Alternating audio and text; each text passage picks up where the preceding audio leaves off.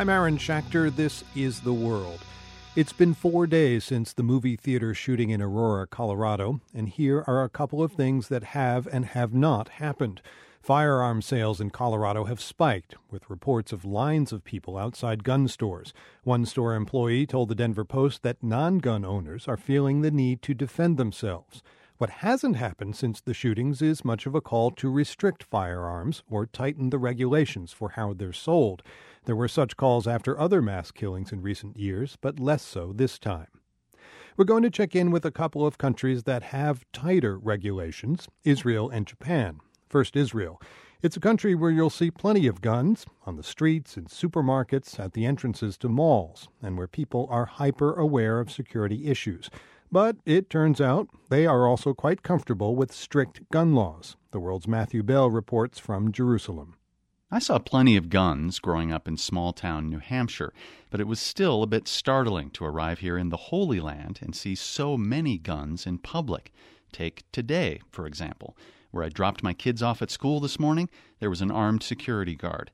At the cell phone shop, a guy next to me in line had a holster with a 9mm in it. And as usual, I saw several off-duty Israeli soldiers around town with assault weapons slung over their shoulders. It seems like firearms are just part of everyday life here. To get the lowdown on gun laws in Israel, I paid a visit to a gun range in Jerusalem. Ronen Rabbani runs the place, which also sells firearms and ammunition. Rabbani sports a cleanly shaved head and gives off a law and order vibe. He says civilians who want permission to have a gun have to meet certain criteria. First of all, we have the basic things you have to have before you can apply for a weapon. You have to be a 3-year citizen. You have to be over 21 if you have been to the army, or over 27 if you were not. And you have to have a reason. You cannot have a gun unless you have a good reason. That means that your reason was recommended by the police.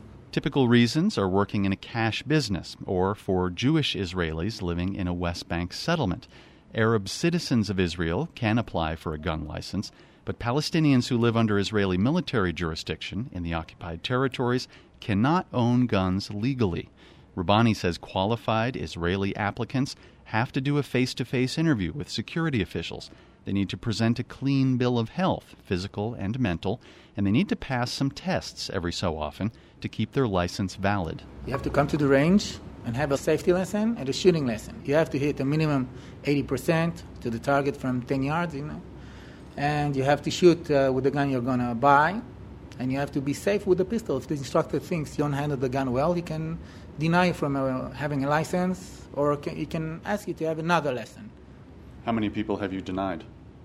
We've done it before with people who can behave. If he doesn't behave well in the range, we don't recommend the pistol. If he's a nervous guy, if we smell beer or alcohol from him, we don't recommend, and he will never have a gun.